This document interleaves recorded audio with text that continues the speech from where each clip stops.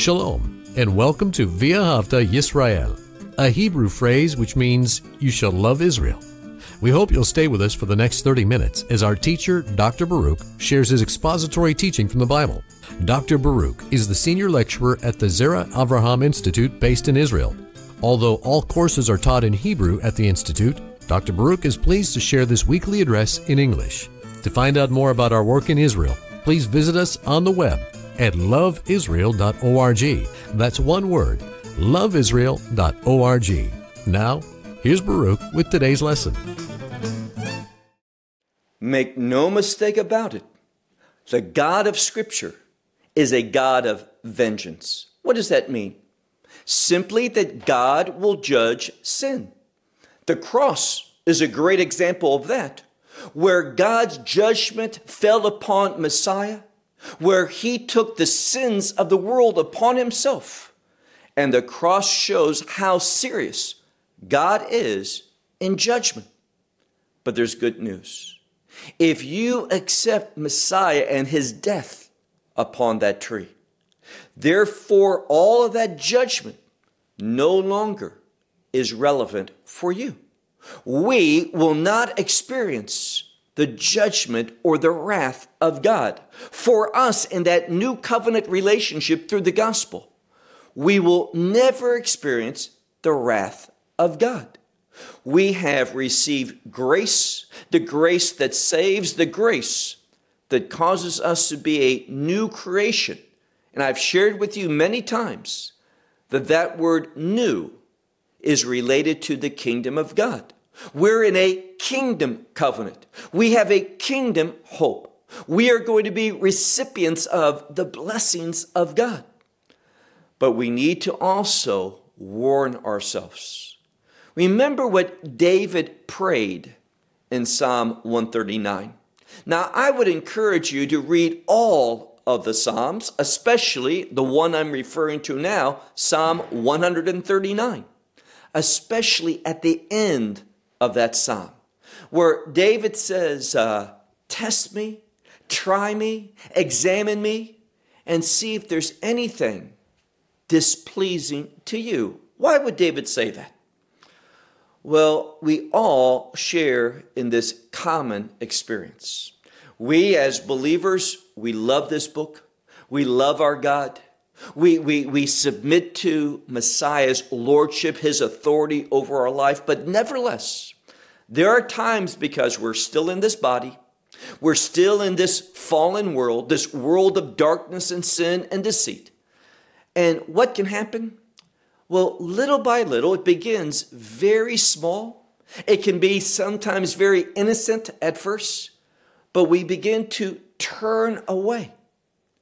And we become influenced by the things of the world. And therefore, sin creeps in. And not only sin, but that enemy. He gets a foothold. And he takes that foothold and turns it into a stronghold. And therefore, it is wise. In fact, it is a necessity for every believer to daily to go before God. God, I pray to you, examine me. Are there any things that have crept in that are displeasing to you, that belong not to you, but rather to the enemy?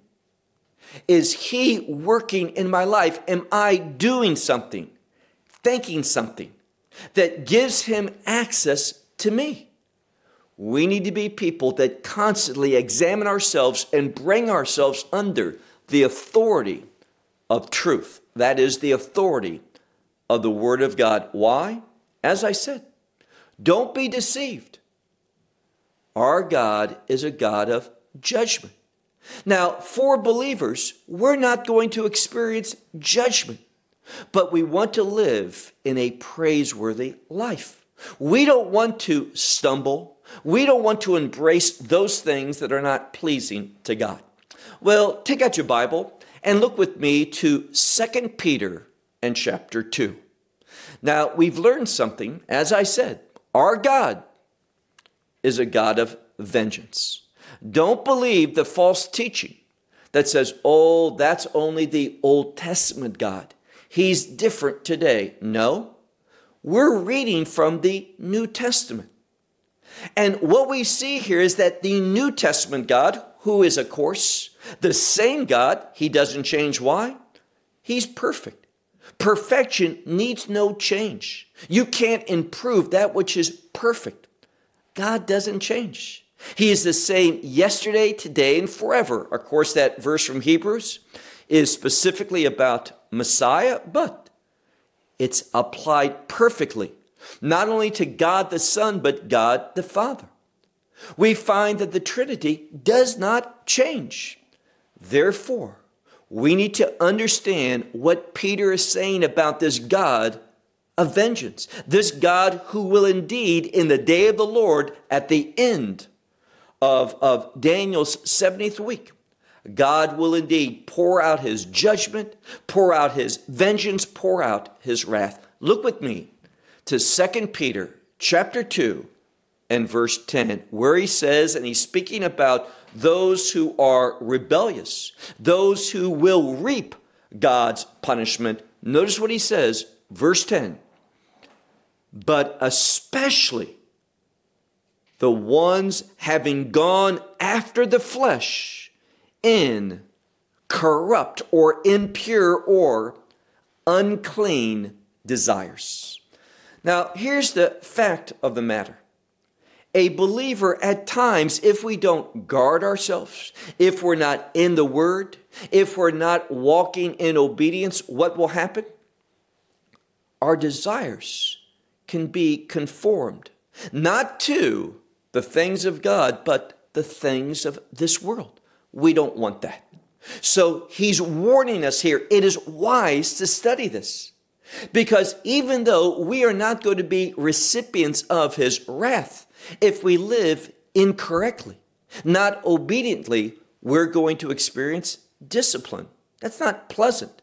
Thank God he disciplines those whom he loves. He brings about change in our life when there needs to be change. But notice what he says here to those non-believers. He's warning. He says, but especially the ones going after the flesh in desires that are unclean. It's the word for polluted desires. And what else? Well, not only do they walk after the flesh and motivated by impure desires, but it also says, and authority they despise. A very strong word. They don't like authority. They like what they want. And therefore, anyone that says this is not proper, they'll say, well, who are you to judge me? And I have my truth, you have your truth. No, it's God's truth. So they despise authority. And notice something else. It says, having despised authority, what are they? They are bold. This is, they have a degree of pride that wants to be the center of attention. This word bold means they want to be prominent among society. And they are self-willed and not trembling before that which is glorious. Now, we can understand this as those who are only about pleasing self. Therefore, that which is holy, righteous, that which has authority, those things that belong to God, it says they don't tremble before. But what do? Blaspheming these things that are glorious. Now, here's what we need to understand. This term blaspheming, we saw it last week, and Peter uses it several times. Why? He's talking about the last days. He's giving counsel, Spirit-led counsel that he received, that he wrote down for you and me. And Peter understands something. When you look at the book of Revelation, and it speaks about that beast, which is that Antichrist empire, both the Antichrist and his empire is a blasphemous character. That's what they belong to. That empire is going to blaspheme God. And blasphemy is rooted in rebelliousness. And the Antichrist is going to rebel against the law of God. That's why he's the man of lawlessness. And we see his empire is going to be very opposed to the character of God. See, that which is pleasing to God is rooted in his character. We praise the name of God, meaning we agree that God's character is good. That's what it means by praising his name. We say good things about God, we praise him with good words, but we're acknowledging how wonderful, how proper, how right, how glorious is the character of God. And the Antichrist spirit is against the character of God. It has a blaspheming nature. Look now to verse 11. It says, where angels. Now these are not the sinning angels that we talked about last week, but these are righteous angels, submissive angels, angels that are serving the purposes of God. And notice what it says about them. Where angels, being ones that are stronger and more powerful, but they did not bring against them, meaning against these who are deceived, those who are blasphemous, those who are rebellious. It says these angels did not bring against them a blaspheming judgment from the Lord, meaning this. They, in speaking about those that are rebellious, those who are blaspheming, they did not blaspheme, meaning they did not speak in such a harsh way. What does that mean? They showed restraint before God.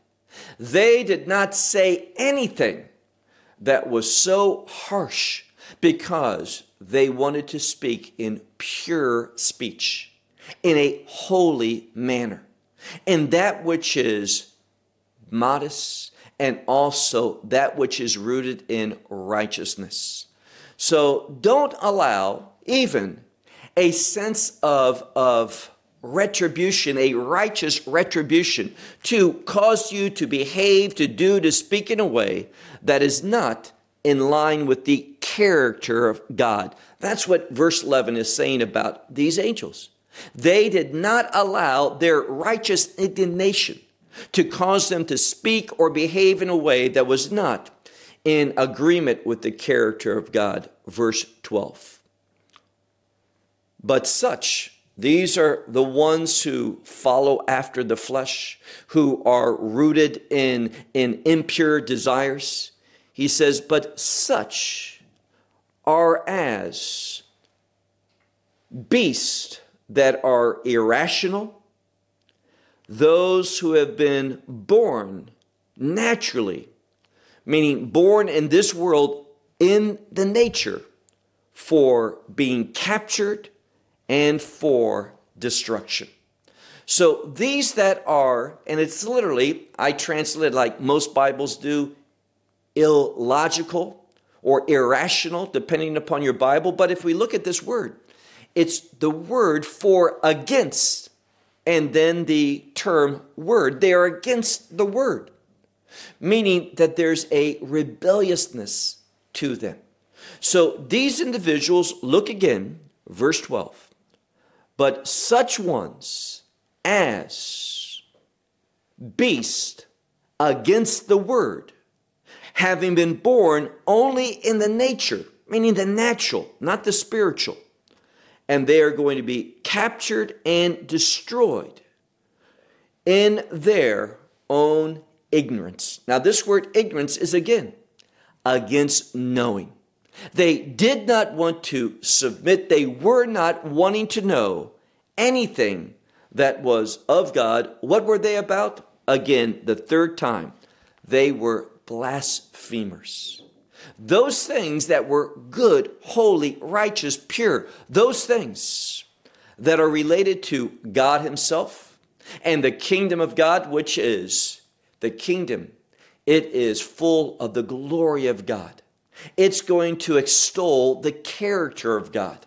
They are against such things. They do not want them. And therefore, notice what it says in this scripture. Verse 12, the ones who are ignorant and blaspheming. And it says, in their own corruption, they will be corrupted. Now, we can translate it another way. This word corruption is closely related to the word for destruction. When one is corrupt, that is destroyed. It has no purpose, no worthiness, nothing of value. So that which is corrupt, spoiled, what do? We throw it out. We can't use that. This is the term that's being used here. So it's corrupted and destroyed, those same things. Now, most translations will say that they are utterly corrupted and they're going to be destroyed. That's true. It's because of their corruption that brings destruction upon them. Look now to verse 13. Now, if you have a modern translation that is rooted in the Greek text by Nestle Allen, it's going to have a word which speaks about injustice. And I believe that is a wrong word. It's not part of the original text. If you look, for example, at the Textus Receptus, it has a different term entirely, which fits better because they are not suffering unrighteousness. It's because that they are unrighteous that they're going to suffer judgment. And when we look at it in the best Greek New Testament, it says it's a word for commission in English. You work and you earn commission. It's an outcome. It is a production of, and that's what it's saying here. It says they are going to receive, just like a salesperson receives commission for their work, they are going to receive the wage of unrighteousness. That's what God's going to do. If you behave righteously, you're going to reap a commission, a reward, a blessing. You're going to take hold of the promises of God. But if you are unrighteous and living in sin and in rebelliousness against God, you're going to reap, you're going to be paid out. And notice what it says. The wages of unrighteousness. Why?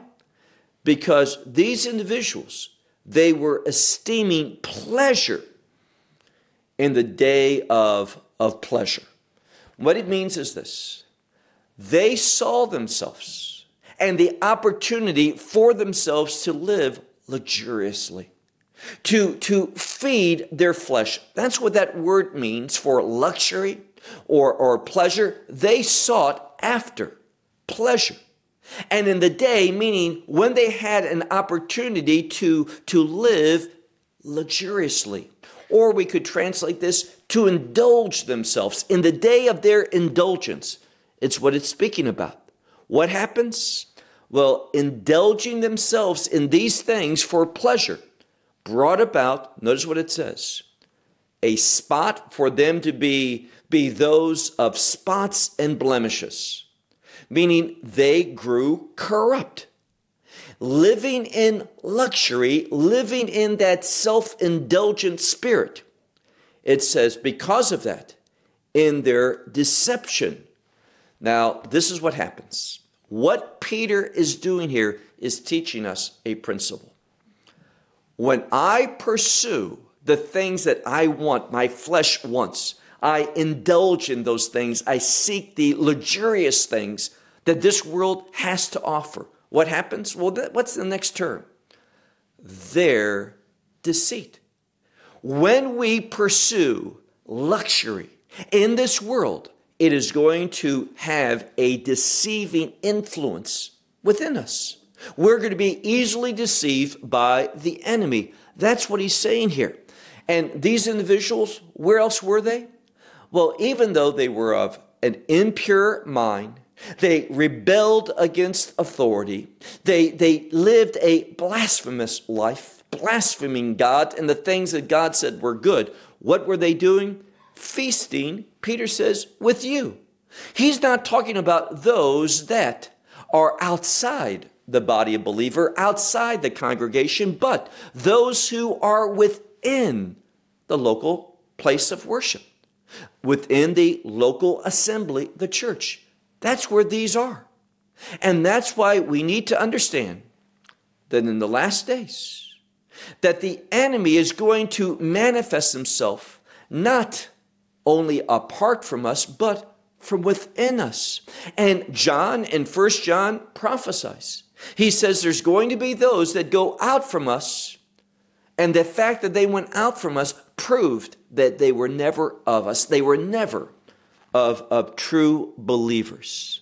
So this is who he's speaking of. Look at verse 14. Having eyes full of adultery. Now, this word for adultery is a word of spiritual idolatry.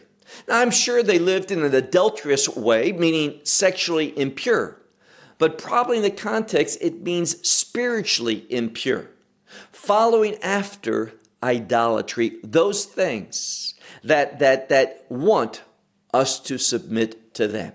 And what's the motivation to submit to these things? We think we're going to get what we want. We want to use them for indulging ourselves. So he says, look again at verse 14.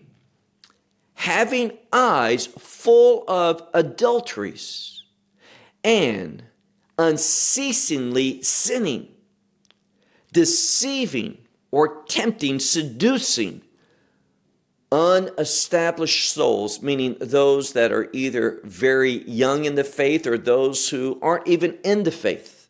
So deceiving, seducing, tempting unestablished souls, and exercising a heart of covetousness. Here again, the thing that's consistent is these people are ruled by their own desires, what they want. So they have a heart that has been exercised in covetousness and having, and notice what it says, having children of the curse. Cursed children. Now, what is that a reference to? The future, the next generation. And what it's saying to us in the biblical way is that their future, yes, their children too, but their future is a cursed future. That's what we are being told. Now let's look at our last verse, verse 15. Leaving the straight way, having been led astray, all these desires, all these things that they are seeking, this blaspheming attitude against the character of God, all these things have led them astray. So once more, leaving the way of truth, being led astray, going after, following after the way of Balaam of Besor, who the wage of unrighteousness he loved. Now, you remember this one, Balaam in Hebrew. He's the one that said such things as, oh, I can only do what the Lord wants. If you, and he speaks to the king, and he says to the king of the Moabites, he says, even if you were to give me your home full of silver and gold, I have to do what the Lord says. Now, what he's saying is this. If I have a watch, and if I say, I would not sell this watch for $100. You know what I've told you? Well, I'll sell it, but it's going to be more than $100. What he was saying is, if you're going to get me to do this, it's going to cost you a lot. Why? That indulgent spirit, that desire for luxury. This is Balaam. And therefore, it tells us plainly, look at this verse, having fled or departed from the way, the straight way, being being led astray, following after the way of Balaam. This one, the son of Besor, who loved the wages of unrighteousness. That's him. Unrighteousness is directly related to the character of the Antichrist. Why? Well, I've shared with you. The Torah, the law of God, is not an instrument that makes one righteous. The law of God cannot save. What does the scripture say? It's obvious that no one is justified by works of the law. So it's not an instrument of salvation, of righteousness, but through the commandments, we learn what is right and what is wrong. We learn what is righteous and what is unrighteous. And therefore, the Antichrist and that blaspheming spirit, it is against that which is right. It is against righteousness. And therefore, Balaam, he's kind of a example for us of one who is willing to compromise, willing to manifest his true nature if the payment is high enough. What does it say? This one loves the wage of unrighteousness. He's willing to do unrighteous things if he gets rewarded, if the wages are high enough. Why? Because he wants to use those wages for that spirit of self-indulgence so that he can live in a luxurious manner. Why? He thinks this is going to exalt him, to show others how glorious he is. And this is that blaspheming spirit. Rather than wanting to exalt God, extol him, esteem the things of God, praise him, thank him, adore him, instead of that, it's all about wanting to exalt self. And who does that sound like? Well, that is the mindset of the enemy, of Satan. What do we learn in Isaiah 14? That Satan, he wants to put his throne above God's throne. He wants to be God. That's not the disciple.